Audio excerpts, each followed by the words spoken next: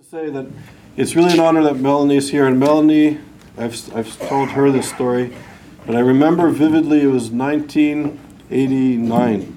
It was my first year at Oxford, and I remember that Melanie wrote an article about anti-Semitism, and she said in the article something to the effect, I don't remember the exact quote, but if you speak about racism in the United States, in the United Kingdom, and issues of class issues, you could have great dinner conversation, and it's very acceptable. Nothing will be done, but it's great conversation. And the moment you speak about anti-Semitism, people would look at their shoes and there'd be silence. And Melanie was really at the forefront of dealing with the sort of the politically correct anti-Semitism and the silence on radical political Islam that the West has been doing. Unfortunately, Europe is apparently beginning to wake up. We'll hear more how much they are waking up. But it's also interesting how just Friday, I believe it was, that Hollande and Obama, the two administrations, the delegations were meeting, and the press were there. And Hollande mentioned radical political Islam and terrorism, and the White House actually censored Hollande. And when the media caught on to it, the White House had to reissue the transcript and the video. But imagine, in 2016, after all the attacks in the United States, in Europe, estimates are 500,000 dead people in Syria, 12 million refugees, destabilizing or threatening to destabilize European security, if not society and the economy. And the administration is still silent, and it's politically incorrect to even utter these words in 2016. It's absurd and dangerous. So on that note, I'm happy that Melanie's here, and Vivaldi will take over. Okay. So welcome, sir. This evening I have the very paradoxical duty of introducing somebody who doesn't need to be introduced. My name is Vivaldi Jean-Marie, and I am honored to introduce Melanie Phillips, who is a British journalist, a broadcaster, and author. Her weekly column, which currently appears in The Times, has been published over the years in The Guardian, Observer, The Sunday Times, The Daily Mail. She writes regularly for The Jewish Chronicle and The Jerusalem Post. She is also a regular panelist on BBC Radio's The Moral Maze, and she speaks on public platforms throughout the English-speaking world. Also, The Asset of Woman. Her study of the ideas behind the female suffrage was published in 2003 by Little Brown. Her best-selling book, Londonistan, about the British establishment's capitulation to Islamist aggression, was published in 2006 by Encounter, New York, which she followed in 2010 with The World Turned Upside Down, The Global Battle Over God, Truth and Power, with a foreword by David Mamet and also published by Encounter. So let's look forward to a very stimulating presentation, and welcome Melanie Phillips to ISGAB. Welcome. Thank you. Thank you. Hello, everybody. It's a pleasure to be here, and thank you so much for providing weather to make me feel completely at home.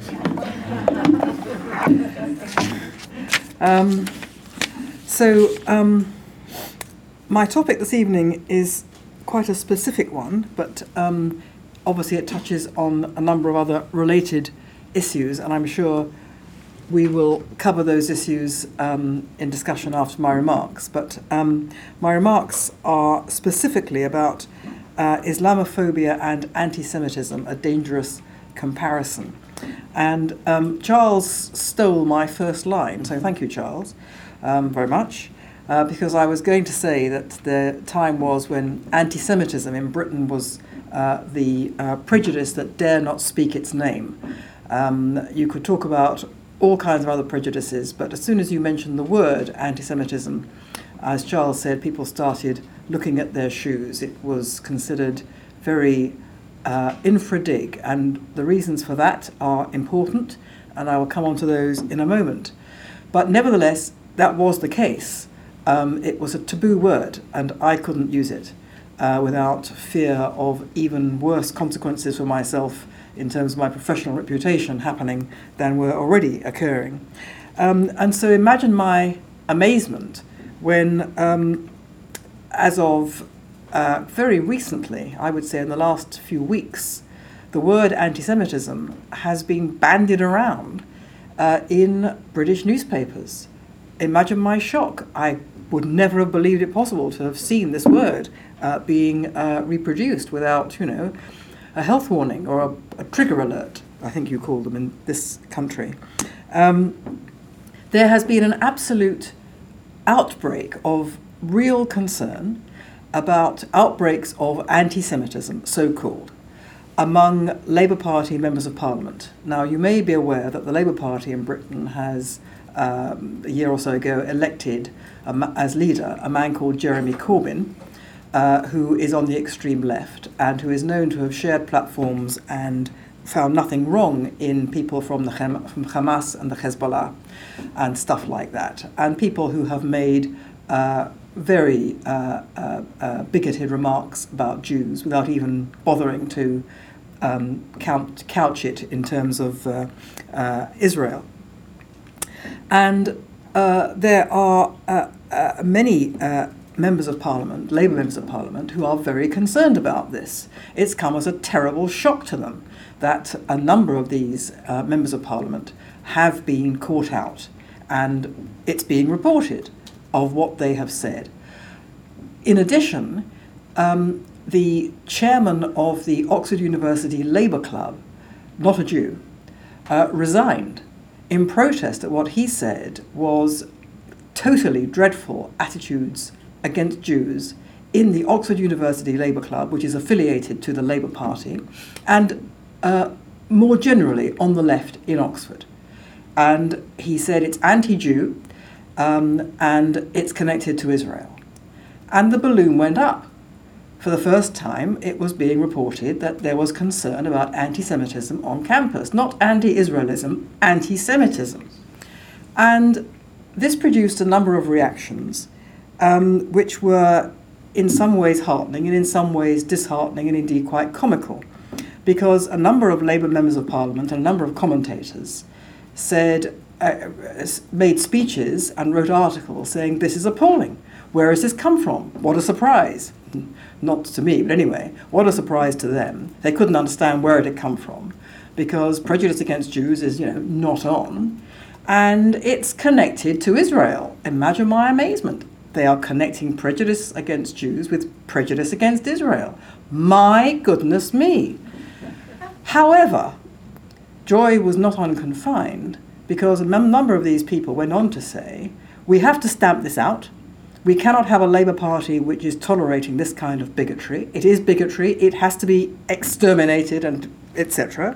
Fine. They then went on to say, but that doesn't mean we should stop saying that Israel is a vicious, dreadful state and it oppresses the Palestinians and it's the cause of war in the Middle East and Benjamin Netanyahu is a war criminal, without understanding that if you tell lies about Israel, then it's a form of Jew hatred and leads inescapably, in my view, to Jew hatred that doesn't even shelter behind the anti-Israel thing. So they don't get it. But nevertheless, it's on the agenda. And the other thing that some of these commentators have been saying, and politicians, is we have to defeat anti-Semitism and Islamophobia. In other words, there is an equation. Yes, we are very concerned about prejudice against Jews, but we are equal opportunity anti-discriminators, and we must balance that concern for eradicating prejudice against Jews with our equal concern for the equal evil of Islamophobia or prejudice against Muslims. So, in my view, this equation, this equality, this identicality is very wrong. This idea these are twin evils to be defeated, that Jews and Muslims equally have to be defended, that there is an equality or an identicality of victimhood on both sides. Now, I think this is very wrong on many counts. And in order to get into why it's wrong, I think we have to understand why anti-Semitism, the word anti-Semitism, was unsayable in Britain for so long. The cardinal premise of progressive opinion in Britain is what's called equality. But by that, what is meant is really what I would call identicality. That is to say, you have an absolute belief that there is an absolute equality in terms, or identicality in terms of lifestyle, culture, and victimhood. So you can't say that one culture is better than any other, regardless of what people are doing.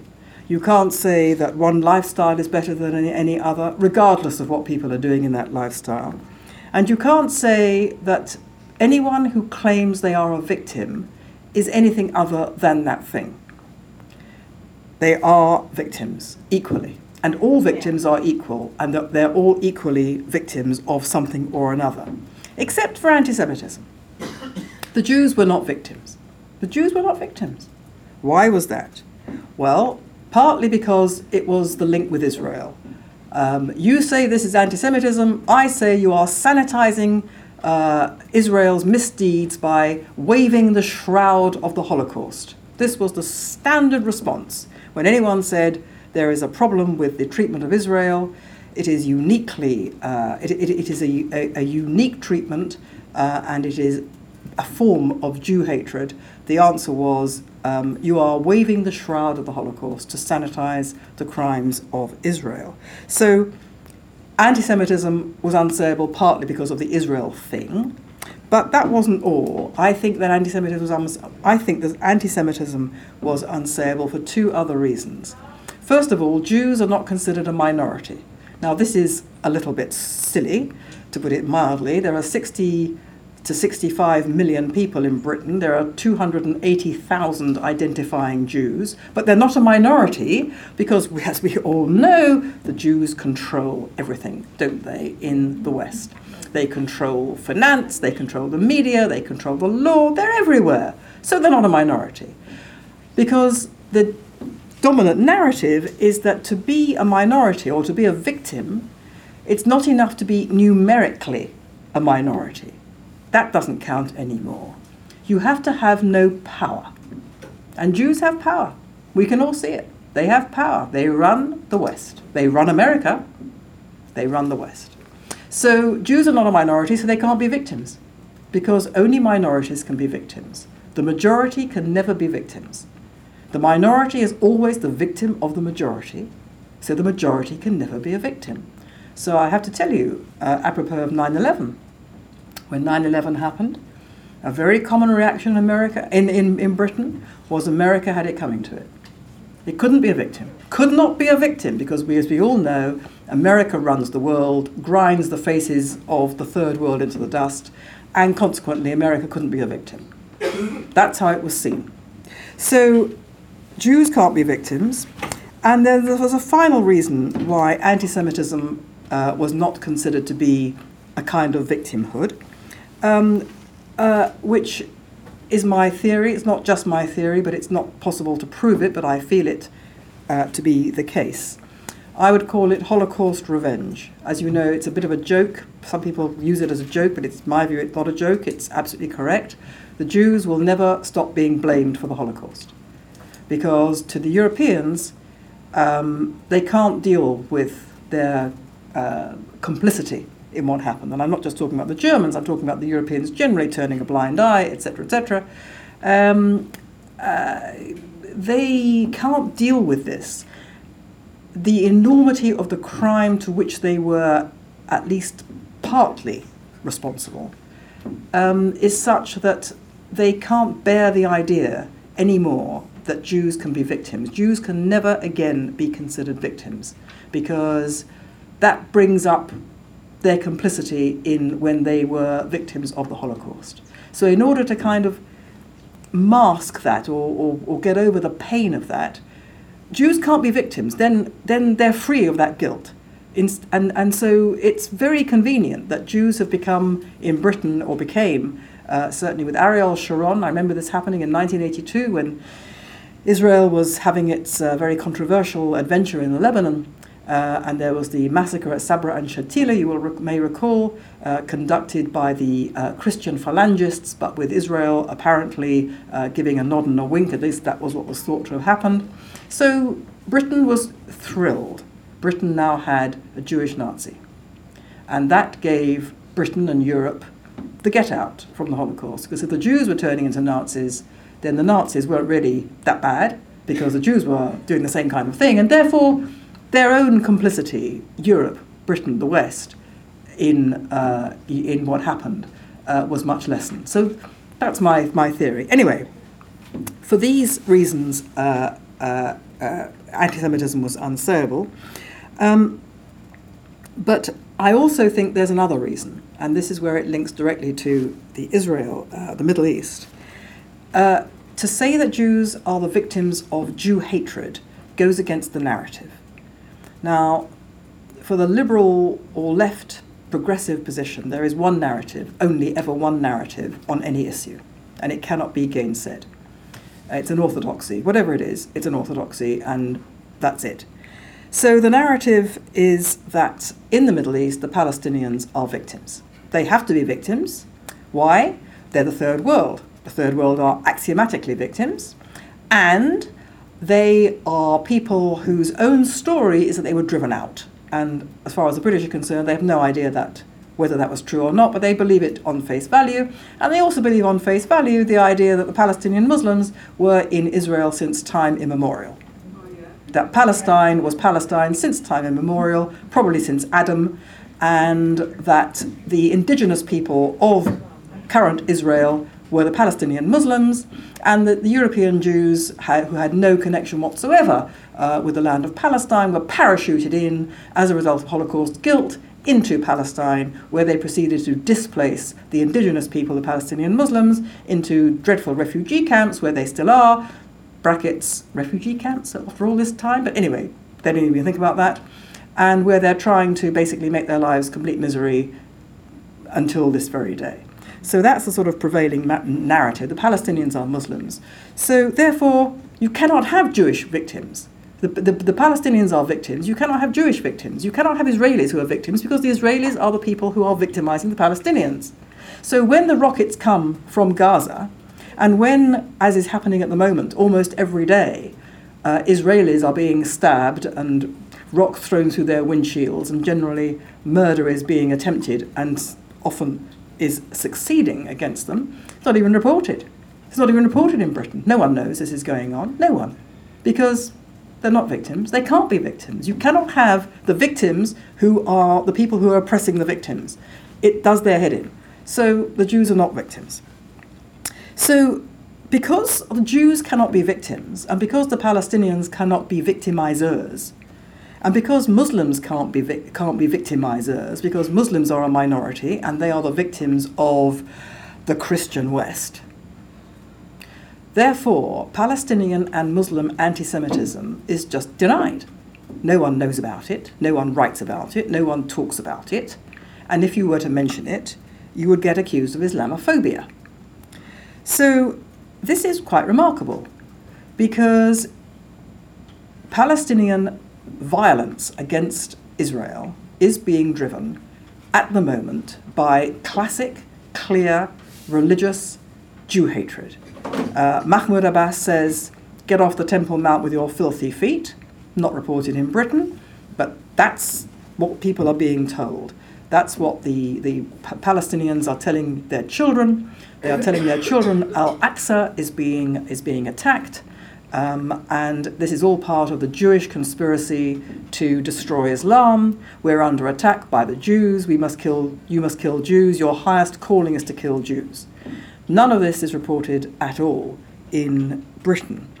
And it's very, very clear.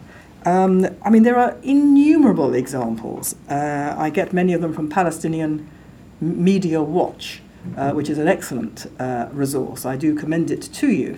For example, a Palestinian Authority TV host of a program Teaching Islam, explained in a recent TV interview that the US and Israel share the goal of destroying the morals and values of the Arab world and are trying to do this by spreading pornography and sex. That's just one of many, many examples. According to Palestinian Media Watch, the Palestinian Authority, that well-known source of moderation and statesmanship, which Britain and Europe hope will eventually become a Palestinian state because it's worthy of being given its own state, the Palestinian Authority presents Jews as possessing inherently evil traits. Jews are said to be treacherous, corrupt, allied with the devil, descendants of apes and pigs. In 2015, Mahmoud Abbas's advisor on Islam and the head of the Palestinian Authority Sharia courts taught on Palestinian Authority TV that Jews throughout history have represented falsehood, evil, the devils and their supporters, the Satans and their supporters. Accordingly, the conflict between Israel and the Palestinians, in the view of this gentleman, was a conflict of Allah's project versus Satan's project.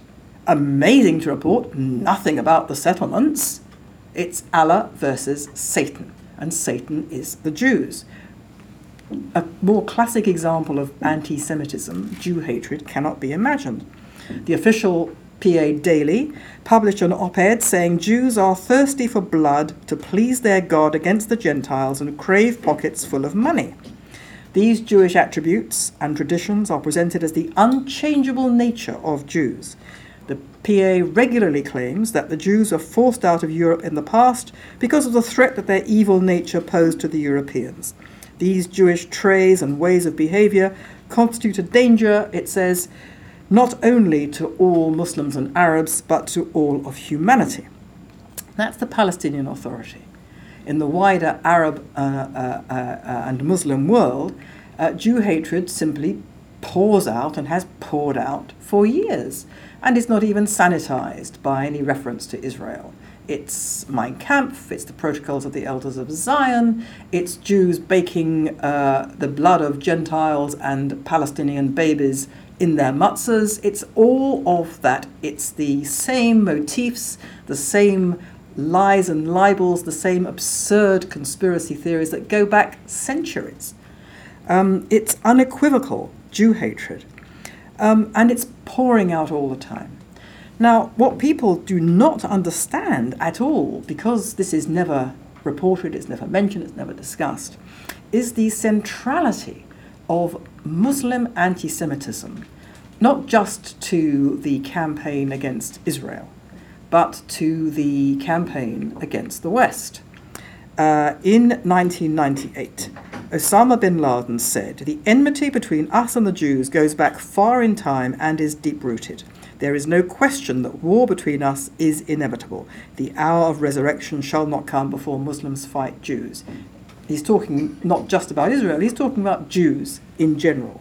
"We promise our Muslim brothers that we will do the best we can to harm Jews in Israel and the world over with Allah's help and according to his command," said Al-Qaeda's number 2 Ayman Zawahri in 2008. Sheikh Nasrallah, the leader of Hezbollah, has said, quote, "If we search the entire world for a person more cowardly, despicable, weak and feeble in psyche, mind, ideology and religion, we would not find anyone like the Jew. Notice, I do not say the Israeli." That's what the leader of the Hezbollah said. An Egyptian cleric, Mohammed Hussein Yaqub, said on Al-Rahma TV in January 2009, the real reason for the Muslim war against the Jews was nothing to do with Israel. Quote, "If the Jews left Palestine to us, would we start loving them? Of course not. We will never love them. Absolutely not. The Jews are infidels, not because I say so, and not because they are killing Muslims. It is Allah who said that they are infidels. Your belief regarding the Jews should be first that they are infidels and second that they are enemies. They are enemies not because they occupied Palestine. They would have been enemies even if they did not occupy a thing." Now, there are innumerable references in the Quran and the Hadith to the enmity of Islam against the Jews. I won't bore you with all the references, but there are many of them. Now, the point is this, that It's not simply the Jews as Jews, and it's not simply the Jews of Israel. It's the idea that the Jews stand behind the West. The Jews stand behind modernity. The fight that Islam has with the West is a defensive fight, actually. It's a defensive fight against modernity, which it perceives correctly is about to destroy Islam. In large measure, I think, because of the appeal to women of modernity. But anyway, it sees modernity as the threat, and the Jews are behind modernity. You can see that from the Hamas Charter, which, apart from its stuff about getting rid of Israel, quite comically, if it wasn't so awful, says the Jews are behind the whole of modernity, from the French Revolution onwards. They were behind the French Revolution, they were behind the Industrial Revolution, they were behind the development of sociology, they were behind the development of capitalism, they were behind the development of communism, they're behind the League of Nations, they're behind the First World War, on and on it goes. Every aspect of the modern world is put down to the Jews, because the Jews control America, America controls modernity. And this was also found within the writings and thinking of the man who could, well, one of the few men who can legitimately be called the founders of modern Islamism, Sayyid Qutb. He founded what became the Muslim Brotherhood, an Egyptian cleric, and he wrote a diatribe in 1950 called Our Struggle with the Jews. And he declared that the Jews were the adversary of God. Quote, "The Jews were the enemies of the Muslim community from the first day."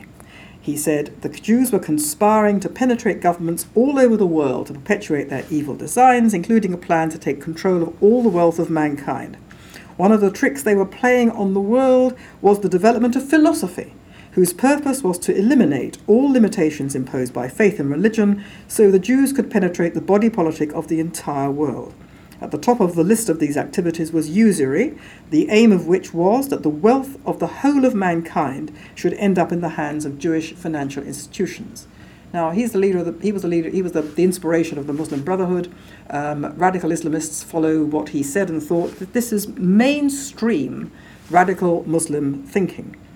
Now, the writer Matthias Kunzel has noted that to Qutb, not only was everything Jewish evil, but everything evil was Jewish, particularly sensuality.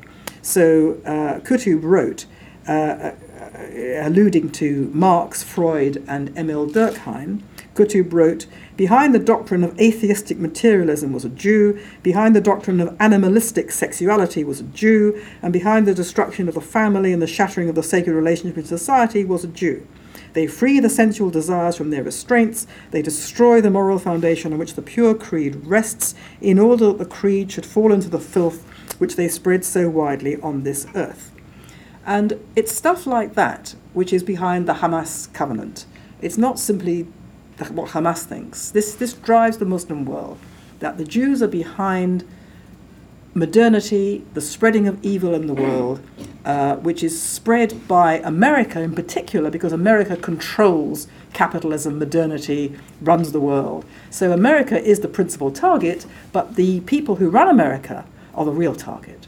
And for all these and other reasons, you will have noticed that in these terrible atrocities that happen so regularly in Europe, for sure, it's against a lot of people. It's against infidels generally. But within those atrocities, there's always a particular targeting of Jewish institutions and of Jews, because Jews have a central place in this demonology against the Western world in general. Now, none of this, absolutely none of this, is known, I think, to more than a handful of people in Britain, who are all, obsessive like me, and driven by a particular, noxious ideology. It's never mentioned. It's never reported. Nobody has a clue that Muslims generally think like this. And in fact, there have been people who've actually blurted out this truth within the Muslim community in Britain. There's one particular individual who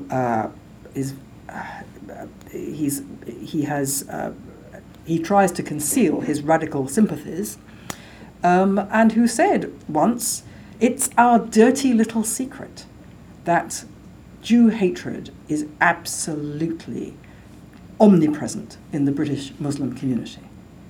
Now, this was not reported. I mean, I read it, but it was only reported, on a blog or picked up by particular people, but it wasn't widely reported. It's simply not noticed. Nobody has a clue about any of this. Not only is it ignored, but you have, instead of the discussion of Muslim anti-Semitism, you have instead the discussion of Islamophobia. Islamophobia is the problem, the social problem, the evil of bigotry that we all must address. Now, there is absolutely no doubt that prejudice or bigotry against anybody is wrong, and there is no doubt, I'm sure, that there are people who really dislike Muslims. They dislike people with brown or black faces. They dislike people of all kinds because there are people who are bigots. But the claim of Islamophobia has a characteristic which is simply not acknowledged. The difference between Islamophobia and anti-Semitism is the difference between truth and lies. Anti-Semitism is a true prejudice because anti-Semitism rests entirely upon lies and libels about the Jewish people. Or whatever form these lies and libels take, they are untrue. Islamophobia, on the other hand, is a false prejudice designed to shut down the telling of truths about Muslims or Islam. Because if you tell the truth that there is a problem within the Islamic world, there is a problem within Muslim culture to do with extremism, there are problems to do with Islamic theology and history with which Muslims themselves have to deal, any kind of criticism of Islam or Muslims which is based on evidence and fact and truth is said to be Islamophobic. Any criticism is said to be Islamophobic because no criticism can be tolerated of Islam or Muslims. So Islamophobia is the accusation which shuts down legitimate debate, not just about Muslim anti-Semitism, but about all the problems to do with the Islamic world, which we need to know and we need to discuss, and the Islamic world needs to discuss them as well and do something about them. But we're not allowed to say that because if you're saying it, you are considered to be and said to be Islamophobic. And this is in Britain, I don't know about in America, but in Britain this is a deadly accusation. It's equivalent to racism. It's equivalent to anti-Semitism. It means you are a really bad person. You are a bigot. You are prejudiced. But you cannot be, in my view, prejudiced or bigoted if you're telling the truth. And it's this inability to understand or acknowledge the difference between truth and lies which is really poisoning public debate about these matters, and I would say also about Israel. Equating Islamophobia and anti-Semitism strengthens the weapon of Islamophobia and weakens the fight against anti-Semitism. But I also think this doesn't just hurt Jews, it damages the defense of the West for the reasons I have already alluded to, that Muslim anti-Semitism drives the hatred of the West and the desire to bring it down. Jihadists are motivated in large measure by Jew hatred. They're motivated by hatred of the infidel generally, it's true. They have bad designs against Christians and people of no religion, that's true. But what drives them, what gives them the hysteria, the obsessional hysteria, is the Jew hatred. Because Jew hatred is behind their hatred of modernity. But in Britain and Europe, and I think here as well, people are just not joining up the dots. They try to deny the Islamist nature of Islamist terror by finding any reason to say it's nothing to do with Islam and somehow it's all to do it's all the fault of the West instead. And the attacks on Jews, both in the diaspora and in Israel, is, of course, one of the biggest clues that it cannot be the fault of the West. That there is something else going on here. It is hatred of Jews which is driving the attacks on Jews, which is why the attacks on Jews are so inconvenient, because they get in the way of the narrative. The narrative is, we all know, the reason why there's no peace in the world is the Israeli settlements. This theory is taking a bit of a bashing at the moment when the television news is full of Syria and Islamic State. But anyway, you get the general idea. The atrocities that we have seen in the last few months and recent years, unfortunately, they don't actually bring people to a more realistic understanding or analysis of what's happening. For sure, they shock everybody. But if you look at the massacres in Paris, Charlie Hebdo, the attack on the magazine Charlie Hebdo because it published cartoons which were insulting to Muhammad and to Islam. And the same day there was the attack on the Hyper Caché kosher supermarket and the attempted attack on the Jewish school. Now, the massacre at Charlie Hebdo gave rise to claims that Charlie Hebdo was responsible for the attack. If it hadn't published because it published these cartoons, said CNN and many commentators, both in Britain and here, because it published those cartoons, it was asking for it. It knew that what was going to happen. So, it knew that it was going to be open to people trying to murder everybody in the magazine, and yet it went ahead and published a cartoon, so it's its fault. So, thank goodness, we can actually ignore the fact that it was Islamists that did it, or Muslim fanatics. It was all the fault of the West again. So the narrative wasn't disturbed by Charlie Hebdo, but it was disturbed by the massacre at the kosher supermarket. And people couldn't deal with this. So it was reported, the massacre at the kosher supermarket was reported. It had to be reported because it was the same day. In Britain, virtually nobody reported the attack on the school. You could say, well, no one died in the attack on the school, but in my view, it's quite significant. 2 attacks on Jewish targets, that actually should tell you something that's going on. And in the view of many French Jews, and I think they're absolutely correct, the only reason that the murders at the kosher supermarket were reported to the extent that they were was because they were on the coattails of Charlie Hebdo. If the murders had taken place only at the Hyper Caché supermarket, it would have caused virtually not a ripple. And we know that to be true because for the previous, whatever it was, 10 years, the French Jews have been under murderous attack. And nobody in Britain has paid the slightest attention. No one. I don't think anyone reported in Britain, perhaps they did, but so low key that I don't remember, the abduction, torture and murder of Ilan Halimi, the Jewish boy who was murdered. No one has reported.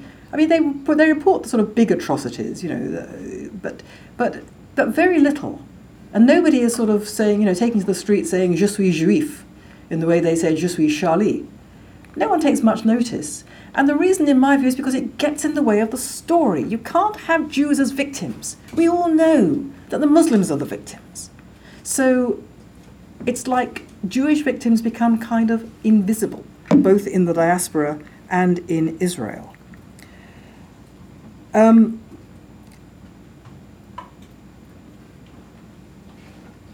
Now, as I was saying, I don't think this is simply a threat to Jews. It's the principal driver of the Islamist onslaught against the West. From the founder of modern radical Islamism, Sayyid Qutb, through the writings of Osama bin Laden to the Hamas Charter, Islamists contend that the Jews have created the evils to be eradicated: America, modernity, and the West. And yet, completely paralyzed by their phobia about Islamophobia, hung up by their obsession with Palestine, and twisted by Holocaust guilt into a profound reluctance to acknowledge Jewish victimization, Britain and Europe continue to fail to grasp that the fate of the Jews, both in Israel and the diaspora, is inextricably bound up with the fate of the West. So, you might think, what about British Jews? That beleaguered minority which can't be considered a minority. What do they think about all this? Surely they are very concerned about Muslim anti-Semitism. No. What do British Jews, in terms of their leadership, I don't talk about the Jew in the pew, the leadership, what do you think the leadership is most concerned to eradicate? Islamophobia.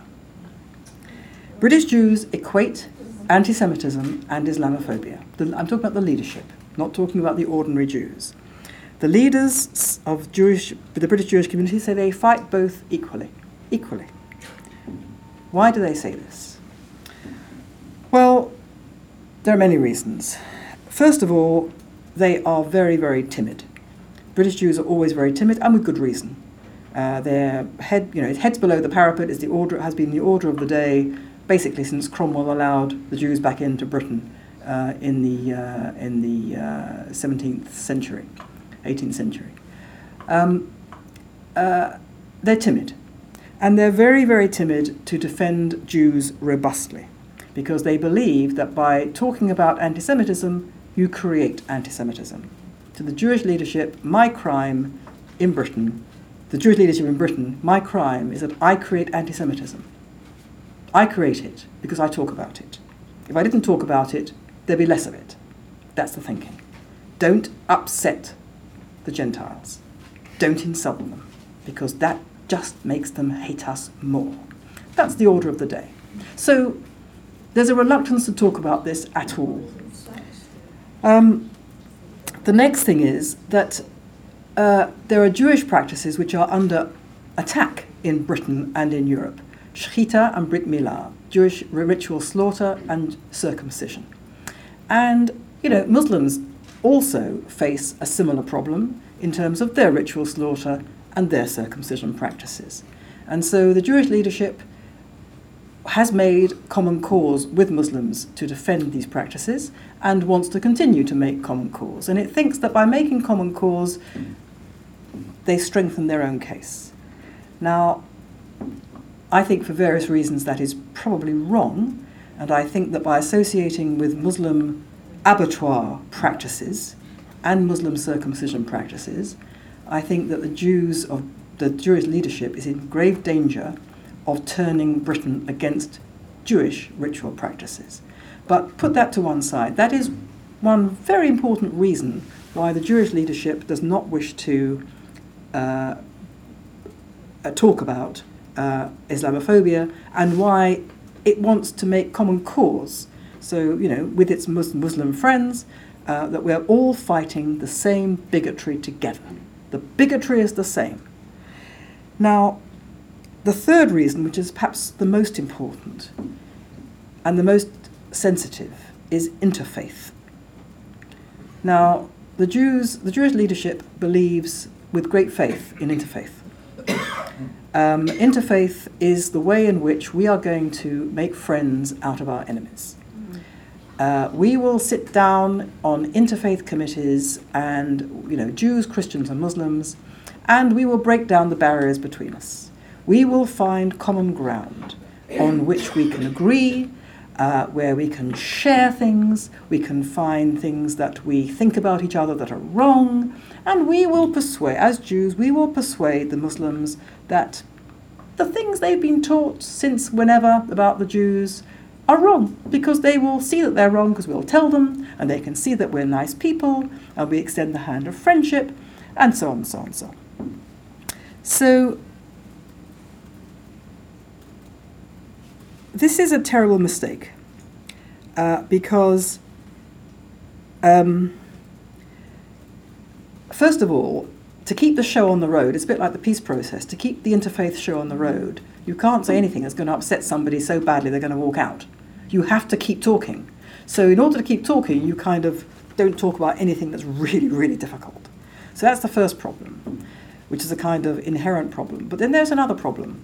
I mean, I've had this sort of conversation with rabbis who are involved in interfaith work and who believe in it very sincerely, and I sympathise with their motivation, and I think they are profoundly naive. This is how the conversation with them goes. I will say, it's not possible to connect in the way that you think that you are connecting to these people on the interfaith committees, and to which the rabbis say, but we are. I know we are, because I have made friends out of various imams and Muslim leaders, and I can see the change in their attitude. I can see the things that they've been taught. I can see the veils have been lifted from their eyes, and I can hear. They go on television sometimes and they're saying the things that I've taught them to say. And I say, well, that's fantastic, that's wonderful. And how many people have you met on these committees? And they say, well, 6, 12, 18. And I say, and how many Muslims are there in the world?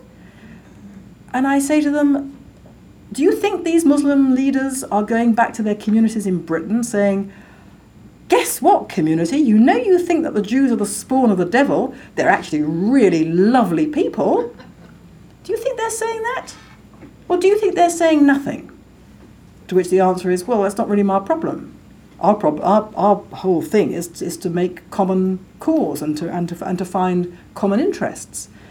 And I say, but don't you realise where they're coming from theologically? And this is the real key. They say the whole point of interfaith is that we don't get into theology at all, because we couldn't.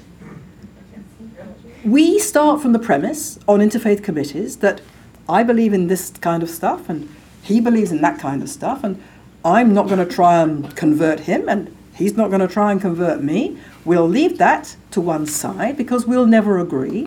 And instead we're going to concentrate on the stuff where we can agree. That's fantastic, isn't it? Heartwarming. And very sensible from a certain premise, which is that you're all on the same page, rationally speaking, that you're dealing with rational people who want to make common ground because they are prepared to meet you somewhere in the middle. But if you're dealing with a culture and a religion which starts on the premise that you are literally the devil's agents, there's not much room for the common ground. And the people who think there is are being used as patsies. They are being played for suckers. And that's exactly what the Jewish religious leaders and lay leaders who are in all this interfaith stuff are doing.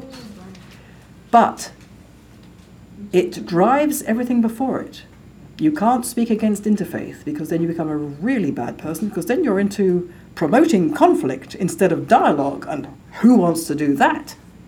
So you can see how, from a false premise, you have an infrastructure which has been set up in the Jewish community leadership in Britain, and for all I know it's the same here, I just don't know about here, which not only doesn't confront these terrible issues, but actually acts as a kind of sanitizing mechanism for the prejudice and bigotry in the Muslim world to continue with a kind of official stamp of approval. Look, I have Jewish friends.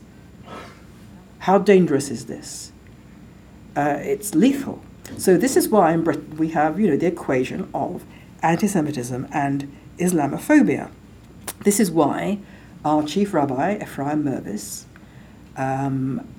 went, I think it was last year, November last year, he went to, I've forgotten quite where he went. He went to see the Syrian refugees in Greece, somewhere like that.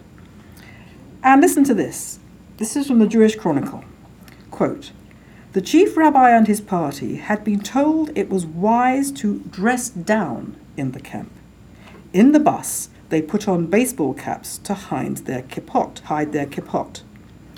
Now just think about that for a minute. The kind of people they were seeing in the refugee camps were the kind of people who, faced with a kippah, wouldn't have been totally thrilled. to put it no more than that. Okay? Now, read on. Having put on his baseball cap to hide his kippah, Rabbi Mervis said, he could not help but draw comparisons to, quote, what as Jewish people we have seen before. He said, quote, I have been thinking about our past, our Jewish past and journey, and thinking about our sadness. Here, being taken into a tent where people are resting, I've been thinking about bunkers in Auschwitz, where there was a very different end. Thankfully, these people will have a happy end waiting for them. It will be of promise and hope. He added, standing here alongside these refugees, I'm enormously proud of the British Jewish community and the fact that we want to give. We are not asking questions. What is important is that they are humans, just like we are. They have babies, just like we do. And I'm proud of the way we have reached out to them. Speaking to refugees has made me see the trauma people face could be eased if Europe would sufficiently invest in the hundreds of thousands who are in need. Now, given that the British government under David Cameron had set Britain's face against the European Union and had restricted the number of refugees to 20,000, who the British would handpick in these camps to make sure that no jihadists came flooding into Britain. Can you imagine what the British Prime Minister felt when he heard and saw the British Chief Rabbi saying this? I am told that the British government finds the position of the British Jewish community leadership at present in respect of Islamic radicalization coming in through, Islamic radicalization in general, distinctly unhelpful. Can you imagine this? Can you imagine this? The British government, not known for its enthusiasm to deal with anti-Semitism, finds the position of the British Jewish community leadership in respect of the equation between anti-Semitism and Islamophobia unhelpful. This is a truly astonishing situation. The assumption... Where was that? Where was that? What? The Jewish Chronicle of November last year. So the assumption among many diaspora Jews, especially those on the left, is that anti-Semitism and thuggish political violence are to be found only among neo-Nazis or the far right. It's an article of faith that what is not left is right, what is right is evil, and so all that is not left is evil. That also explains the astounding comment, which I personally heard in Jerusalem by Abe Foxman, who recently retired as the head of the Anti-Defamation League, who told a Jerusalem conference that there was no anti-Semitism on the left in Europe, only on the far right. I would not have believed it had I said this, had I read this. I heard it. When? It was not a few months before he retired. Because you see, and how does he get to that? How does he get to that view? Because he removes completely the issue of Israel, completely. So the issue of Israel doesn't produce anti-Semitism. You see, it's only the Jews are sucking the blood of Christian children. That's anti-Semitism. That's on the far right. Okay, all right. It's not that common that you hear a leftist saying that. Fine, but by removing the issue of Israel, he was able to confirm himself in his belief that anti-Semitism is a right-wing neo-Nazi phenomenon. And a lot of Jews, diaspora Jews, believe that kind of instinctively to be true because they themselves are on the left. So there can't be anti-Semitism on the left. How can there be? How could they support the left if there was anti-Semitism embedded in the left? They couldn't do it. So it's always the right.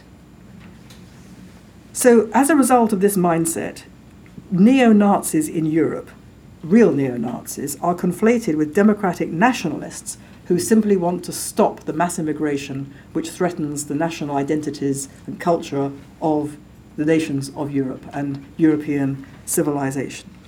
these nationalists are also deemed to be fascist. Now, this is complicated because some of these groups in Europe are neo-Nazi, they are fascist, but some are not. They're not. They're simply people who don't want Western European culture to be submerged and destroyed. And so the result is a reckless absence of self-preservation by diaspora Jews in seeking to embrace those who would kill Jews or destroy Israel. I would say in conclusion, what I've tried to illustrate to you is that the equation being made between anti-Semitism and Islamophobia is false, that it should concern us all, not simply because it denies or sanitizes or covers up or ignores the victimization of Jewish people in Israel and the diaspora, but because it is my absolutely strongly held belief that until and unless the West joins up the dots and understands that anti-Semitism and the attacks on Jews in Europe and on Jews in Israel is not just some outbreak of a horrible prejudice that people thought was dead and buried in 1945 with the defeat of the Nazis in Europe. It is a fundamental aspect of the attack on the West and on Europe. And until and unless the West realizes that anti-Semitism is driving the threat against itself and that the charge of Islamophobia is a way of denying that essential truth, the West will not be able to defend itself properly. It will only defend itself properly when it joins up the dots and realizes that the attack on Jews in Israel and the diaspora is the attack on the West. It's not the canary in the mine, it is the attack. And until that is understood, we will not be able to defend ourselves properly. And I just hope that the press of events, which is changing people's minds, but slowly and in a confused fashion, will enable us to join up the dots in this way. Thank you. Do you wish to take a quick break before Q&A? Or you... No, I'm happy to just proceed. Okay, so it's officially Q&A. Okay, so this lady here will start, then you, and then okay, absolutely.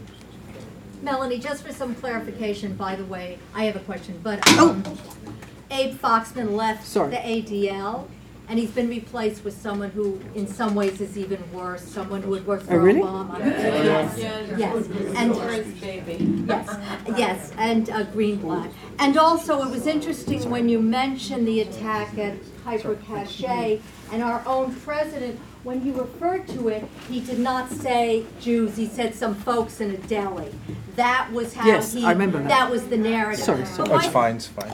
My question to you is if you'd like to comment, I read something about there's a law in England where private religious institutions now have to teach a religion in addition to the one that is part of their institution, that Jewish schools have to select teaching a curriculum on Christianity or Islam, and they've selected Islam. Could you just comment on that or give us some information on that? Yes, there is a... Please repeat. Yeah, Pardon? if you could Repeat the question. repeat the question. Our Jewish schools require to teach now an additional religion to Christianity, to Judaism, and the answer is yes, and they are. And the chief rabbi has ordained that the religion that Jews should teach their children is the additional religion, is Islam. Any comments? I mean, what can you say? What can you say? Yes, so next and then... Thank you very much for this amazing presentation. So I have two questions. So the first one is I would like to hear your views on how you think the American debate on anti-Semitism is, how superficial it is. Because I think, in my opinion, as a European, as a French Jewish man, Europeans, and especially the French, have come to a realization, which is, as you said, anti-Semitism is an attack on the West, and in a very, sadly, in a very perverse way, what happened in Paris on November 13th, the French realized, 10 years ago, my French colleagues in government say, oh, like we don't feel really concerned, and they didn't say that, but that's what I felt, and they were sort of in denial, because they didn't see it coming, and where I'm not sure I agree is that I don't think they really did not care. I think it's just a natural human reaction to be in denial, because they don't want to realize that we're on the same boat and they're being attacked right now.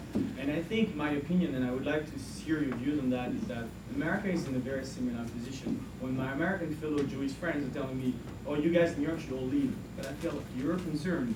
This is happening to you too. I mean, a few weeks ago you had an attack in California, and no one talked about it because you don't want to face it. And the ISIS threat is extremely, extremely present in America, I feel, in my opinion. And sadly, a lot of American Jews are very concerned with AIPAC, anti-Zionism, like, oh, legitimating anti-Semitism is something new. No, it's not something new. Before it was the Jews hated the Christian hated the Jews because we killed Jesus, because, as you said, we created capitalism, because we also helped the development of communism. There's nothing new about that. And I feel, and sadly, that our American fellow Jewish people don't really realize that this is happening everywhere. It's a global problem. Yes, well, I presume everyone heard the question, so, shall I repeat the question? Yes. Right. The question is whether America is sufficiently alert to Muslim anti-Semitism, because it doesn't seem to be alert at all. And I would say that my view of America is, first of all, partial and limited, because I've not studied it in detail. But with what I've seen over the last few years, coming here to talk and talking to people, and while I'm reading, obviously, is that America has looked with fascinated horror at what's been going on in Europe for a number of years, and has been saying, how are you dealing with your Muslim problem? Is it all over for Europe? How can your culture survive? As if it's nothing whatsoever to do with America. And it's not looking at what's happening in America at all. The situation is not the same. In one crucial respect, there is one crucial difference between America and Europe, and particularly America and Britain. Britain is the most post-religious country in the West. Europe is behind it, but is motoring along in the same direction. America still has this tremendous bedrock of evangelical Christianity in the red states. I think that is also beginning to erode, but I'll come to that in a minute. But that makes a tremendous difference. America has had a culture. America is the site of culture war. There is a culture war between people who basically uphold Judeo-Christian morality and ethics, and people who are trying to destroy it. Your culture war takes the form of alternative institutions to those dominated by the left, talk radio, Fox News, some of the great voluntary institutions, which have grown up over the years. In Britain, we have nothing at all. We have one narrative, that's it. So that's the big difference, and that alternative discourse in America is driven by Christian belief, Christian believers. Now, this is all under tremendous attack, and in my view, the culture war from the point of view of Judeo-Christian ethics is being lost in America. Leave aside Muslims, I'm talking much more generally. And people don't, I think, appreciate that because of this tremendous bedrock of Christian believers which still exists. But if you look at the universities, in terms of anti-Jewish, anti-Israel activity, American universities are terrible. I mean, Britain's universities are dreadful. American universities are as bad, if not much worse.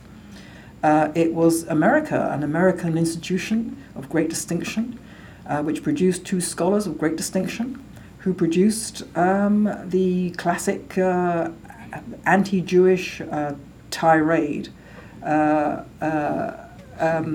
the Jewish lobby, the Israel lobby. That didn't come out of Europe; it came out of America. Daniel Pipes has often said to me in the past that there are a lot of physical attacks going on in America which are Muslim. They are Islamist, but they're not reported as such. So Americans, by and large, have no idea about the growing number of these attacks because they're not big enough, and because, for all the reasons that we know, they're not described in those terms. But even if you put that to one side, Muslim Brotherhood types are making, as far as I can see, enormous inroads into the American political establishment, especially in the last 8 years. But before that as well. So America has kind of looked to Europe in horror and not looked to itself, because it's been lulled into a sense of false security by the fact that it has this tremendously strong Christian core. The Christian core itself is beginning to fray, even at the strongest part. And I know this, I say this because I'm not just talking about, the progressive Christian church, the Presbyterians and so on, who are like the Church of England, and they're very, very hostile to Israel, because they basically, in my view, it's because they deny the importance to themselves of Hebrew scripture. So it's kind of theologically based. But what is very striking is that the evangelical movement, which has been in America, they are without doubt Israel's strongest defenders in the whole of the Western world, far stronger than diaspora Jews, far stronger. However, in Jerusalem, it's not every year, I think, it's perhaps every 2 years or every 3 years, there is a conference called Christ at the Checkpoint. Christ at the Checkpoint teaches that Jesus was a Palestinian, and the Palestinians are Jesus, and the Palestinians are being crucified by the Jews all over again. The people who come to Christ at the Checkpoint are overwhelmingly young American evangelical Christians. Now, this is a sociological phenomenon, I believe, without wishing to make what is clearly a complex situation over simple. It's been explained to me that this is peer group pressure on young evangelical Christians, means that they are horrified and ashamed by their parents. Their parents are widely regarded in the media, in intellectual life in America, as knuckle-dragging troglodytes, as we can see from the fact they all oppose gay marriage. Right? That's become the kind of signature issue.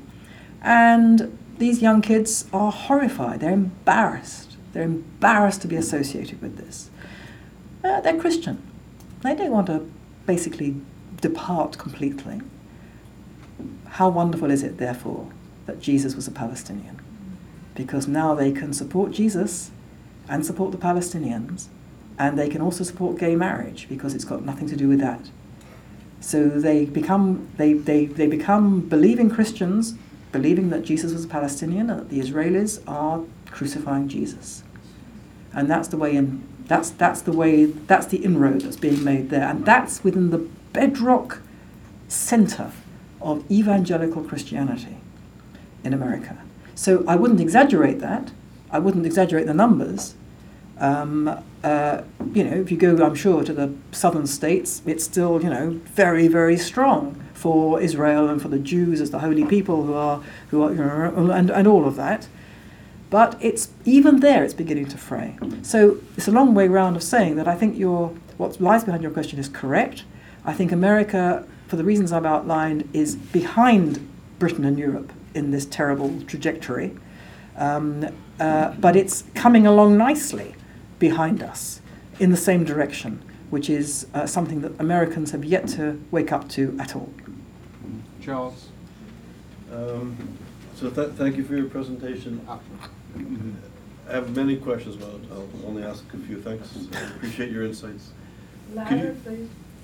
the question, I guess, will be repeated, but, so the question I have, can you speak of the origins of the term Islamophobia? Because Matthias Kunzel and others have written that it was actually created by the Iranian revolutionary regime as a way to, as you said, to silence criticism of Islamist thinking. And can you also comment on the fact that the P5+1 has, through this agreement over nuclear arms, have in a sense transferred over $150 billion to a regime that owes its intellectual heritage to the Sunni Muslim Brotherhood. That's where Ayatollah Khomeini got his inspiration about his perceptions of Jews and incorporating anti-Semitism into the regime's ideology. Can you comment on the impact that this money will have on supporting terrorism, but I think also supporting anti-Semitism globally? Okay. Do I know about the origins of Islamophobia coming from Iran? And will the money being freed up to go to the Iranian regime fuel further Jew hatred?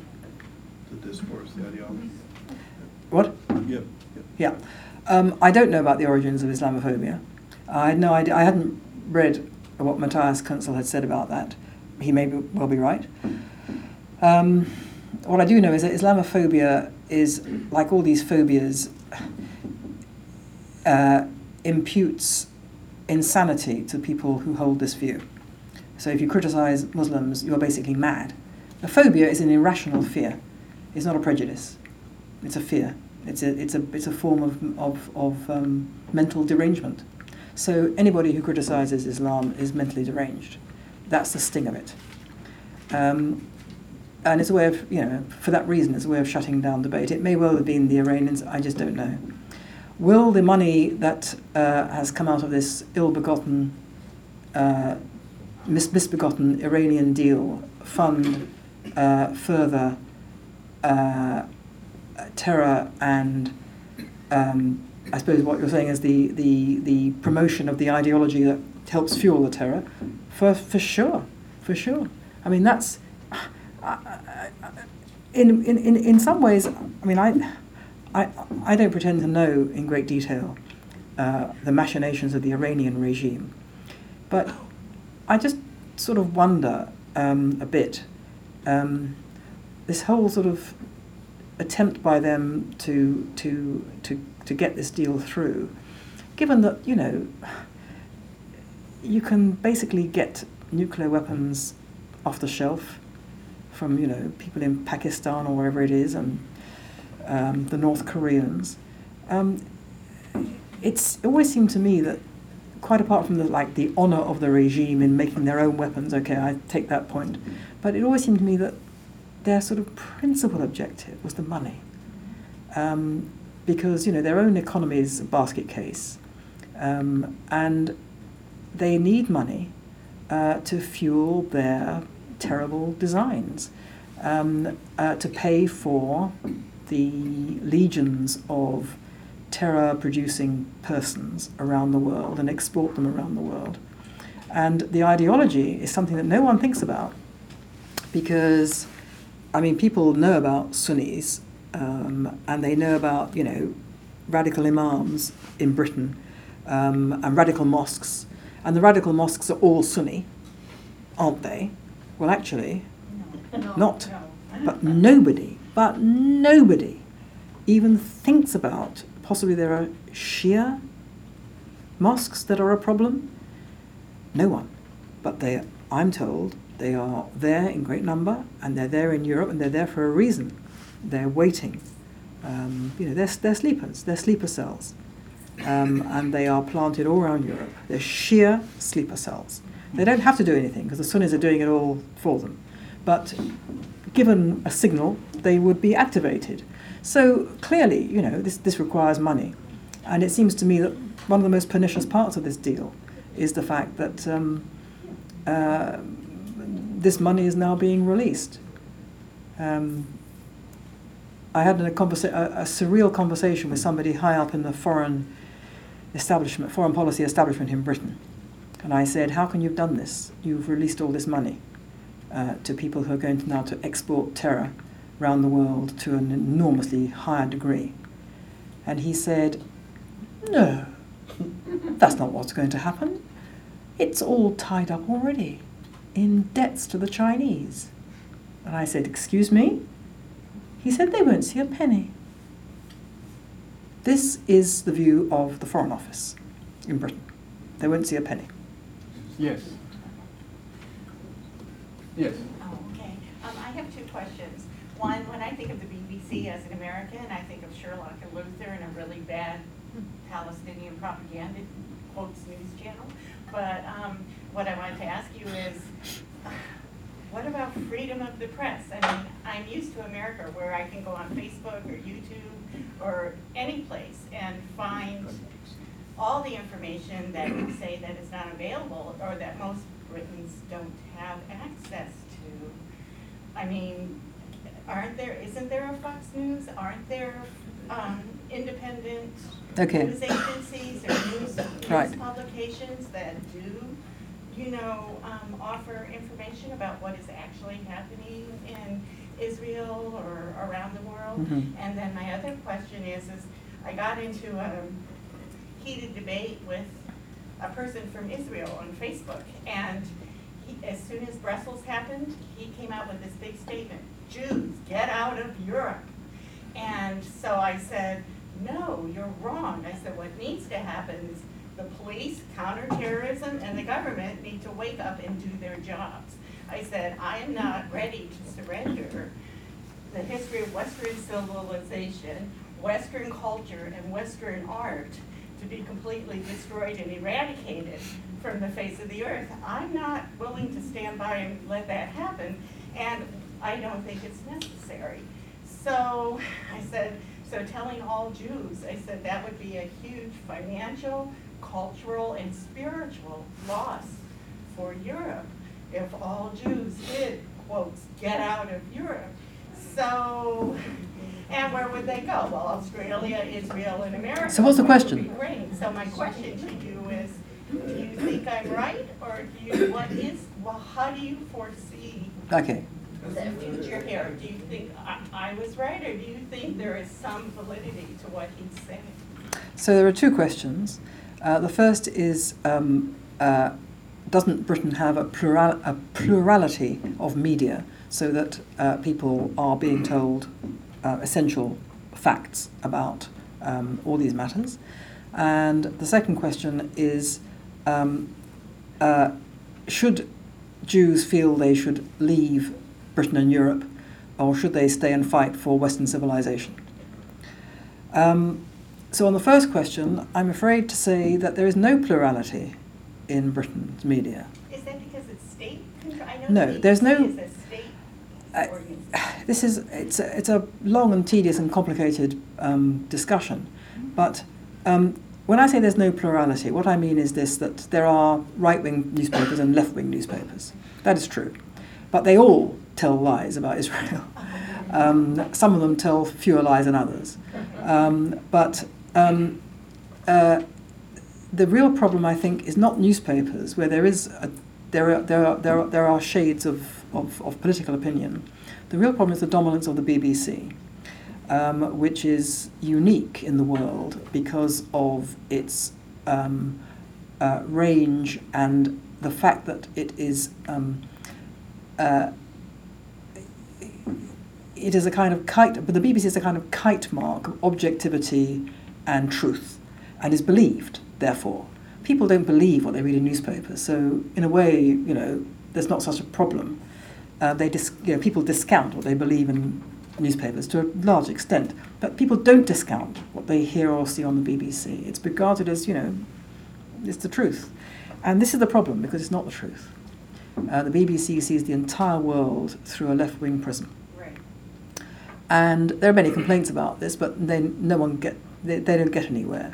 Now, there is no Fox News in Britain, largely because of Britain's regulatory system, broadcasting regulatory system, which insists on, I've forgotten what the term is that you have here, but it's the perception of fairness. Is the fairness doctrine? Is that what it's called? Right. So that means you can't have a Fox News because it's not fair, right? The BBC is fair because it's balanced, okay? Hence the problem, it's a circular problem. The BBC is not balanced, but we can't say that because we know, because it is balanced. So when you say to BBC people, you're not balanced, they get very upset because what they're about is balance. And because they have a mindset which is the wrong mindset, which is a liberal left-wing perspective, they simply cannot see they're not balanced. So we go around in a complete circle. So it's like a closed thought system. So because it is, but it is a state. So it's not state-run. It's funded by the license fee. British people who own a television set have to pay a fee, which is called the license fee. Their television is licensed. So it's funded by the people. It's not funded by the state. It's a very common misconception. The BBC is funded by the state. It's not. It's much worse. It's controlled by the intelligentsia. It's much worse than being controlled by the state. But anyway, in fact, I'm being a bit flippant because state control is no good at all. But it's a more subtle situation with the BBC. So there's no Fox News. There is no alternative broadcasting voice. And that is an essential part of the problem. The question of whether Jews should leave Europe. Look, I spend much of my life now in Israel because I feel safer there. I feel safer at the epicenter of the Third World War than I do in London. And I'm not talking about physical safety. I'm talking about, being in a country where the Jews are not on their knees, A, and B, where people are fighting for the survival of what we consider to be Western civilization. They're fighting. They identify the enemy. They take the appropriate measures. They don't always work, clearly, but they are geared to the fight. They understand there is a war. And in Britain, there's no understanding. And in America, there's no understanding.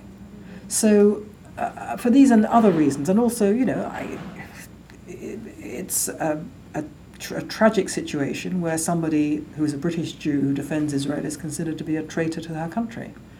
I can't have that. So there's a complicated set of reasons. But so I'm somebody who's kind of made that choice. And, I have grandchildren in Britain, and I am fearful. And a lot of British Jews are fearful for their grandchildren in Britain. Now, having said that... Fearful for their spiritual no, well-being? Or physical fearful safety. For their, Physical safety. What's going to happen? I don't know what's going to happen, but it ain't going to be pretty.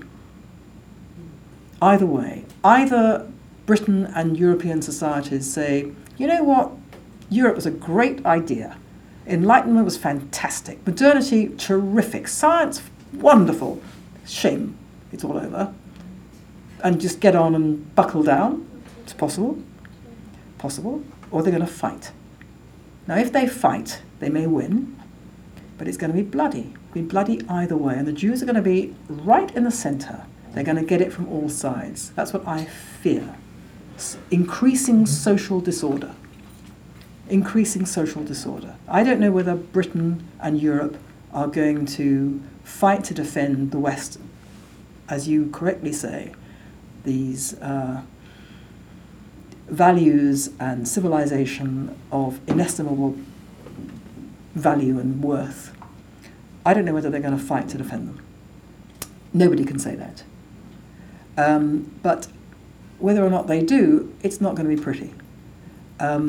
Now, whether Jews should leave, I wouldn't dream of telling Jews to leave or to stay. Will they leave? Well, a lot in France have left because the level of violence in France, we have somebody who knows much more about this than I do, but it would seem to me the level of violence against Jews in France has reached such a level, it became intolerable for a lot of Jews to stay there. I have to say, a lot of French Jews have gone to London. Fleeing, I think, the tax situation in France rather than Muslim violence. But anyway, other countries are much more sluggish. It depends on the country. British Jews, you have to drag them out. the level of pain would have to increase exponentially before they will ever move. It's perfectly possible nowadays to be a British Jew and not see there's a problem at all. You don't get molested. If you live in a certain kind of way, if you're the kind of Jew, particularly, who either tunes out anything to do with Israel or actually agrees with quite a lot of what is said about Israel being a fascist and apartheid state, and there are a lot of British Jews who think that, then you don't have a problem. You still have nice friends, nice dinner parties in fashionable parts of London. You don't wear a kippah, so you can't get knocked off. You have a nice job, professional advancement. What's not to like? What's not to like? You can live like that very happily. So the level of pain in Britain for Jews is simply not in the same league as it is in France. So everyone is in a different boat. If you look at the sort of long-term prospects for Europe, will it survive as a Western civilization? Again, I couldn't possibly say. But there are signs that there are people who are, beginning to put two and two together and are prepared to make a stand and make a fight. And there are other people who are, going to fight them. So it's going to become messy, confused, bloody, and just very, very frightening and difficult. And that's just the optimistic view. Yes. Thank you so much. This was absolutely brilliant. What can we do about it to combat it? Okay. What can we do to combat these disturbing trends which are being... the disturbing trend that we need to combat is the fact that the disturbing trends are being ignored and sanitized. As ordinary people, it's always difficult to say what we can do. But we have to just keep talking and activating, but I think more sensibly than we have been perhaps collectively doing in the past, because we have to identify more clearly what we're actually up against. For the reasons that we've been talking about, few people are prepared to talk about, these particular issues. It will be very helpful for much more discussion to take place about what the Palestinians actually say about Jews and about Israel and the way they teach their children to hate and all that sort of stuff. I mean, it is said, but it doesn't really get much traction. It would be helpful, to put it mildly, for people to know all these, to join up the dots in the way that I've been describing, and to basically face down the accusations of Islamophobia and political correctness and all that sort of stuff, which just strangle proper discussion about these issues. So much of it is, while people make important points, it's sort of tangential in a way. Much depends also on, I don't wish to be personal, but the role of America is really crucial. And in the last 8 years, we have seen a retreat of America from the global stage, a retreat from America's historic conception of itself as the exceptional nation, which upholds peace and which upholds democracy and freedom in the Western world. Now, I'm looking at your coming election. Are you horrified? What can one say? What can one say? We're at a pivotal moment for the world. America is desperately needed. What's desperately needed is for America to recover its sense of that mission. If America elects a president who sees that, then a lot of things will change for the better. A lot of things will change for the better. But I don't know. I mean, you know about this much better than I am. I'm looking at it from a long way away, and I'm just wondering. I'm wondering whether at the end of the presidential process, we're going to have a president. You're going to have a president who will do that. So I don't wish to throw the question back at America, but you say, what can we do? Elect a president who gets it. Yes. I have 2 points. First, I did a study of Christianity. There's a specific theological issue regarding Christian support of Israel. There are Christians who are called dispensationalists, and there are those who follow what's called covenant theology. Now, covenant theology has always been anti-Israel because it doesn't believe the Jews have a right to a state. It's the dispensationalists who do, and they're the ones who are the evangelicals so far. The problem is that all the schools now in America, like Bob Jones and all the other schools that where train the dispensationalist preachers, are now being changed into covenant schools. All the younger teachers and all the younger students. So in about 20 years or so, the evangelical support just won't be there. And you can see it now in the whole theological change. That's number one. The second thing I wanted to say is, in addition to everything you said about why people don't like to talk about anti-Semitism, I think there's a further reason, which is people don't even know what anti-Semitism is. They see it as a sort of like the Jewish version of racism, and it's not. It has different features to it. And I've rarely found Jews who actually understand. And without making a whole speech myself, I just want to recommend Daniel Goldhagen's new book, The Devil That Never Dies, because he makes the point that anti-Semitism really is about the idea that Jews are evil. Once you understand that one concept, everything else falls into place. So, that, for example, why is anti-Zionism anti-Semitic? Because it's fundamentally a fear of Jewish power. And once you get that idea, see, all these racial ideas are all about power. And so Islamophobia is about supporting Islamic power, and anti-Zionism is about the fear of Jewish power. So, it's like the idea that, okay, we can tolerate Jews as long as they don't have any power. So that's why they think they're not being anti-Semitic. But it's their idea that Jewish power is a danger and an evil and a darkness, that's why they're against it. Okay, so there are 2 points here. One is that there is a very worrying development in Christian theological teaching here in America, in that the dispensationalists' view of Christianity is being replaced by the covenantal view. And the dispensationalists are basically pro-Israel, and the covenantal view is basically anti-Israel. And that the covenantal view is now taking over, so that young theologians are going to become much more anti-Israel, and the evangelical base for Israel support will disappear. And the second point was the unique nature of anti-Semitism is not understood. It's regarded as simply a Jewish prejudice, but people don't understand that the essence of anti-Semitism is the view of Jewish power and that the Jews are evil. I entirely agree with both of those points. I mean, I'm not aware of the specific issue of American theological colleges, but I can believe that to be the case.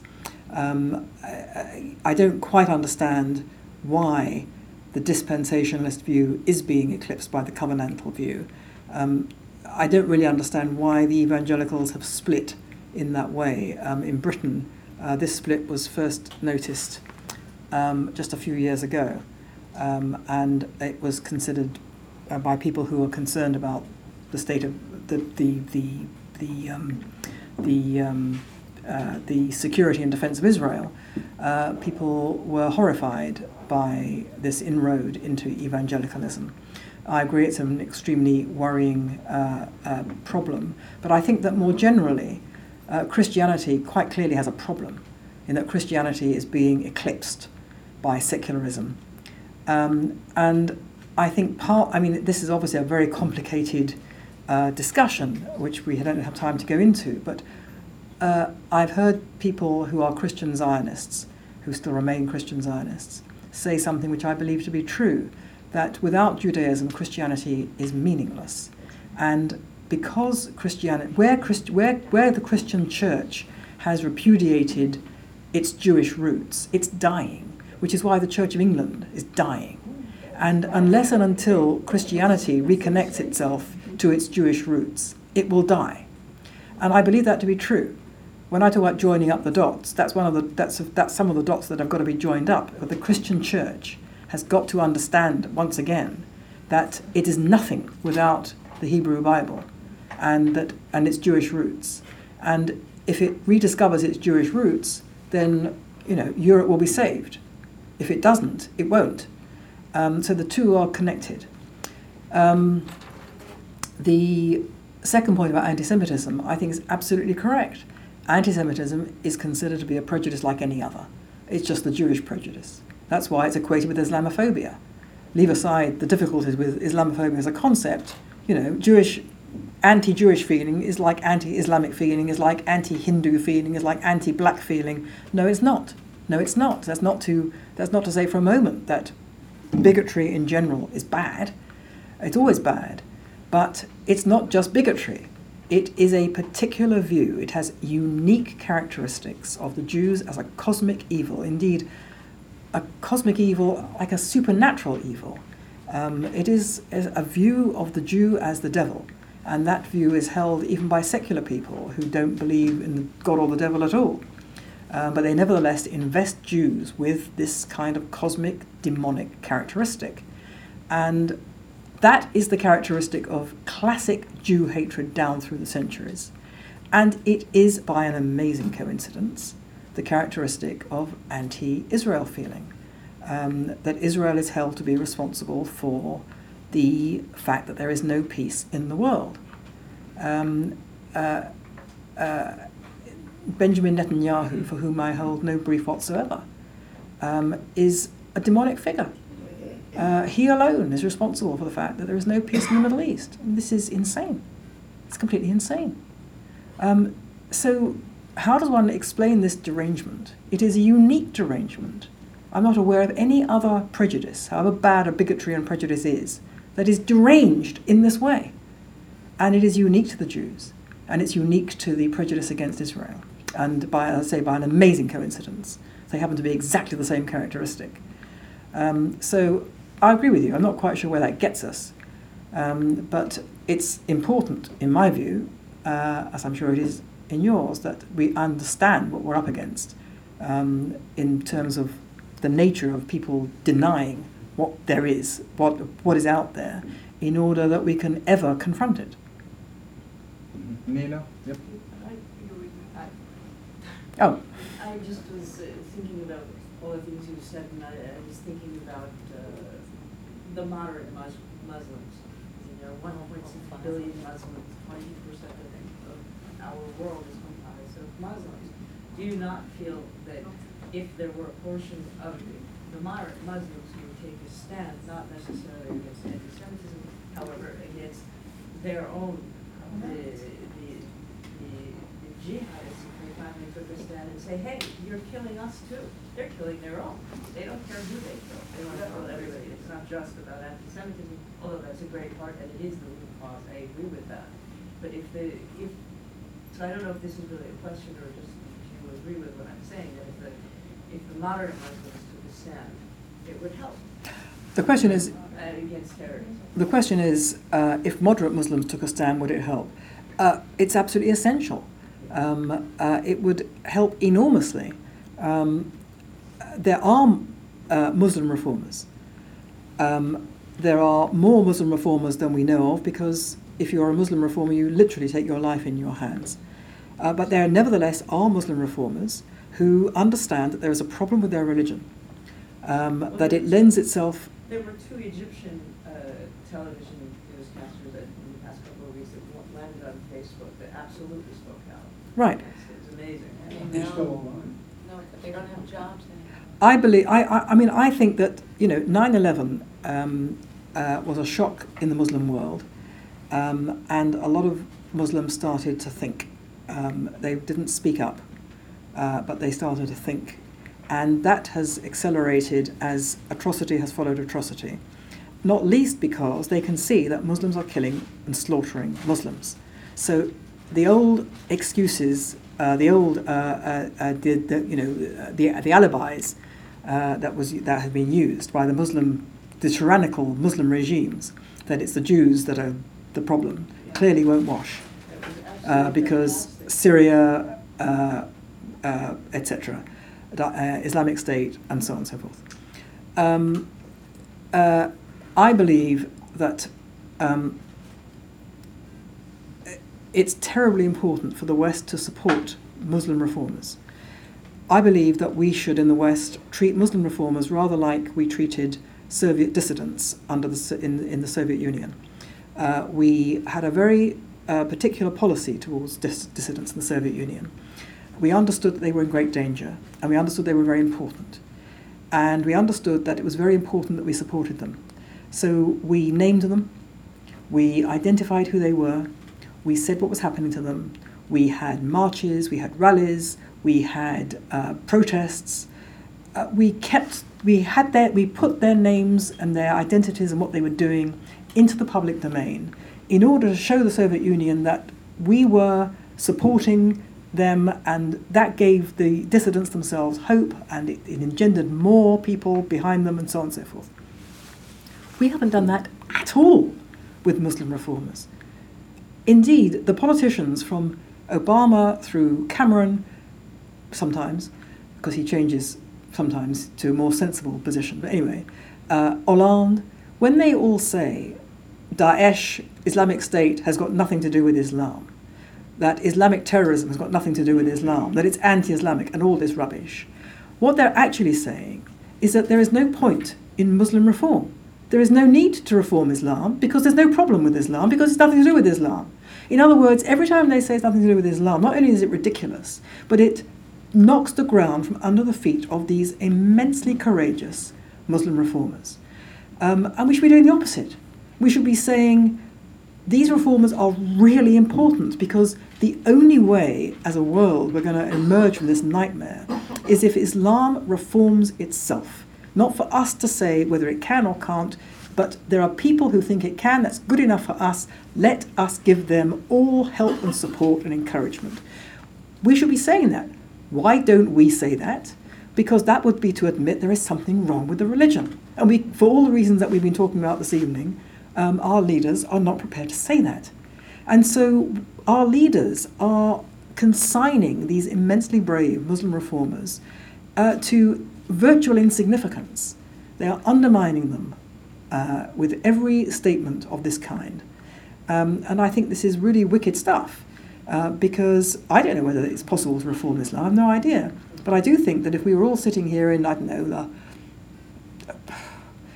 the 13th or 14th century, we would all be saying, this Christianity is really, just appalling. And there is no way, theologically, it can ever get any better. But it did. It reformed itself. Who would have thought it? I don't know whether Islam can reform itself, but there are certainly Muslims who do think that, and we should be giving them every support. No, I think those two newscasters, both of them, one was a woman and the other one was a man, I think they were both Egyptian, and both of them went, have you ever seen a Jew cut off somebody's hands or their head just because it was absolutely a watershed moment. For me, it was absolutely amazing. I put it all over Facebook. Also, as a point of information, Sisi went to I was going to say, President Sisi went to Al-Azhar, which is, the nearest thing that Islam has to a kind of theological college, Al-Azhar University, and to an audience of imams with stony faces and folded arms. He said the religion has to reform itself. We cannot have a situation where 1.6 billion Muslims wish to murder the rest of the world. We have to reform. In Britain, that speech is unknown, not reported. Not reported. Mr. Sidi. Thank you. Melanie, this past Shabbat at the Spanish-Portuguese Synagogue, your chief Rabbi Burvis attended a luncheon, and he was supposed to speak about the future of European Jewry. But instead, he spoke about how Europe needs to open its arms to the refugees and how it's our obligation to welcome the refugees to Europe. So I wanted to say that your talk tonight is right on point, and I want to have another comment, and I'd like to hear what you have to say about it. Right now, off Broadway, there's a play, and since you're in New York, you may want to see it. Nathan the Wise is set in Jerusalem between the end of the Third Crusade, 1192, and the death of the great Sultan Saladin, 1193, period. Just prior to this time, a Palestinian geographer named Muqaddasi described Jerusalem as the most beautiful city. So I Googled Muqaddasi, and nowhere does it say he's Palestinian. It's 1192. It refers to him as an Arabic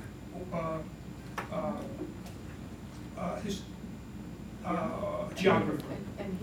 And did he actually think that Jerusalem, with the sewage running down the street in 1192, was beautiful? This is so he wasn't. He Yeah. obviously. So this is right on point as to what you're saying. And I brought the brochure for you in case you two have time while you're in New York to see the play. Thank you. And it was about, the wind-up is how all the religions are basically, as you mentioned, some kind of equal somehow. Okay. I'm not sure that requires an answer, but I take your point. Thank you. So, Miss, you have the final question. You've been waiting patiently. Thank you. First of all, thank you for blowing the whistle on this more than a decade ago. You changed and opened a lot of doors to a lot of minds, so I'm personally grateful for that. We consistently deal with these issues in the same way that Harry Potter dealt with he who can't be named. We don't use the language, and facts do not sway real Jew hatred. I mean, it doesn't matter what you throw at them. So when you take a step back, you're speaking to people constantly. Is there anything that can be said to sway people who won't be swayed? Are we destined to be this outside, this outcast? Because I had my own experiences at Princeton that I'll share with you privately, not. Yeah.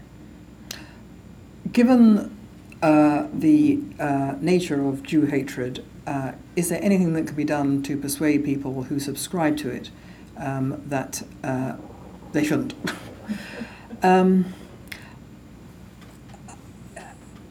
I think there are two aspects to Jew hatred which need to be disentangled. One is the people and one is the thing. In Britain, I can only really talk about Britain because that's what I know. But in Britain, there are a lot of very decent people who subscribe to obnoxious ideas about Israel, which have the same characteristics as classic Jew hatred. In other words, identifying Israel falsely as the source of all bad things in the world, the obsessional nature of that view, blaming Israel for crimes of which it is not only innocent, but it's in fact the victim, and so on. Now, I think those characteristics, which are unique to Jew hatred, make the anti-Israel discourse a form of Jew hatred. It's not simply criticism of Israel, it is something which is demonic. It's a demonization which is fundamentally irrational. Now, a lot of people in Britain subscribe to those views, but they are decent people. They don't actually hate Jews at all. They have nothing against Jews particularly, and they would be horrified at the thought of being prejudiced against anybody. But they subscribe to these views because they genuinely believe that Israel is the rogue state. They genuinely believe that Israel is in illegal occupation and is building illegal settlements. They genuinely believe that Israel is acting in an oppressive manner, to put it mildly, against Palestinians. They genuinely believe that Palestinian Muslims have been in Palestine since time immemorial, that they are the indigenous people of the land, and so on and so on. In other words, they subscribe to a set of lies. These lies have been promulgated in order to destroy the Jewish state. They don't know that. They don't know that. So, there are people who actually are possessed of an animus against Jews and an animus against Israel, which cannot be they cannot be persuaded about. They cannot be persuaded about the facts because, for various reasons, their whole moral and political personality is tied up in believing this set of untruths. And you can't do anything with them in terms of persuading them. I'll come back to them in a minute, because you can do something with them, but you can't persuade them of the truth. Because if I tell them these are the facts of history, in 1920 this was the agreement entered into by the world in respect of the Jews, they will say, this is your truth, this is your fact. It's just your opinion because you're a Zionist Jew. So that's the end of the discussion. So we can't persuade those people about facts. There are many more people who subscribe to these lies who just don't know the truth. And if you say to them, you do know that the Jews are the only people, as a people, for whom the state of Israel or the kingdom of Israel was ever their national kingdom, their national homeland, you do know that, they will say, what are you talking about? They have no idea. So those people can be persuaded by facts. They just don't know them. Now, the people who can't be persuaded by facts, there is another set of weapons that can be used against them. One has to understand that those people, who I would call, for the sake of brevity, the left-wing intelligentsia, are apparently motivated by a concern for the oppressed of the world, of whom the Palestinians are axiomatically members. But they're not. They're not concerned about the fate of the Palestinians at all. The fact that the Palestinians are being murdered and jailed and oppressed in great number by other Palestinians doesn't concern them in the slightest. They're not concerned about Palestinians. They're concerned that they are seen to be concerned about Palestinians, because what drives this kind of person is narcissism. It is the image that they have to others, that they present to others and to themselves as people who are concerned about the fate of the oppressed, people who are compassionate, people who are nice, people who are devoid of prejudice, people who wish only for good. That's their view of themselves, and that's where they are vulnerable. Because what you have to do with them is to hold their feet to the fire. You have to basically show them and the world that they subscribe to the very things that they hate. So they are racists. They believe in ethnic cleansing. They believe everybody who thinks that there cannot be a state of Palestine while the settlers are there is a believer in racist ethnic cleansing. They believe that there cannot be a state of Palestine with any Jew in it. That's what it means when it says you cannot have a state of Palestine while the settlers are there. That's what it means. And when you say that to them, the reaction is very interesting. They are bewildered, they are appalled, they deny it, but they can't get out of it because it's true. That's what they're supporting. That is the logic of their position. It's what they themselves say, but they don't understand that they are supporting ethnic cleansing because they don't think of it in those terms. All one has to do is tell them that. And I can tell you on a one-to-one basis, the effect is electric. Electric. If our leaders were to say this, if people who believe that the settlers are the problem are believers in racist ethnic cleansing of Jews from Palestine, what do you think the reaction would be? Uproar? But basically, everybody would go, what? You know, it's true. How dare you? Quite easy. It's quite easy. So there are weapons one can use against the people whose minds are sealed. The weapon is not rationality, because they are beyond that. The weapon is humiliation. You take them down. You take them down. You destroy their reputations to themselves and to others. And it's a fearsome weapon because their reputation is everything to them. Everything. And it's never used. for all kinds of obvious reasons, it's never used. So there are things we could do. There are things we can do. It's not a hopeless situation by any means, even though one is dealing with fundamentally an irrational mentality. Well, so then, on behalf of ISCAP and this wonderful audience, thank you.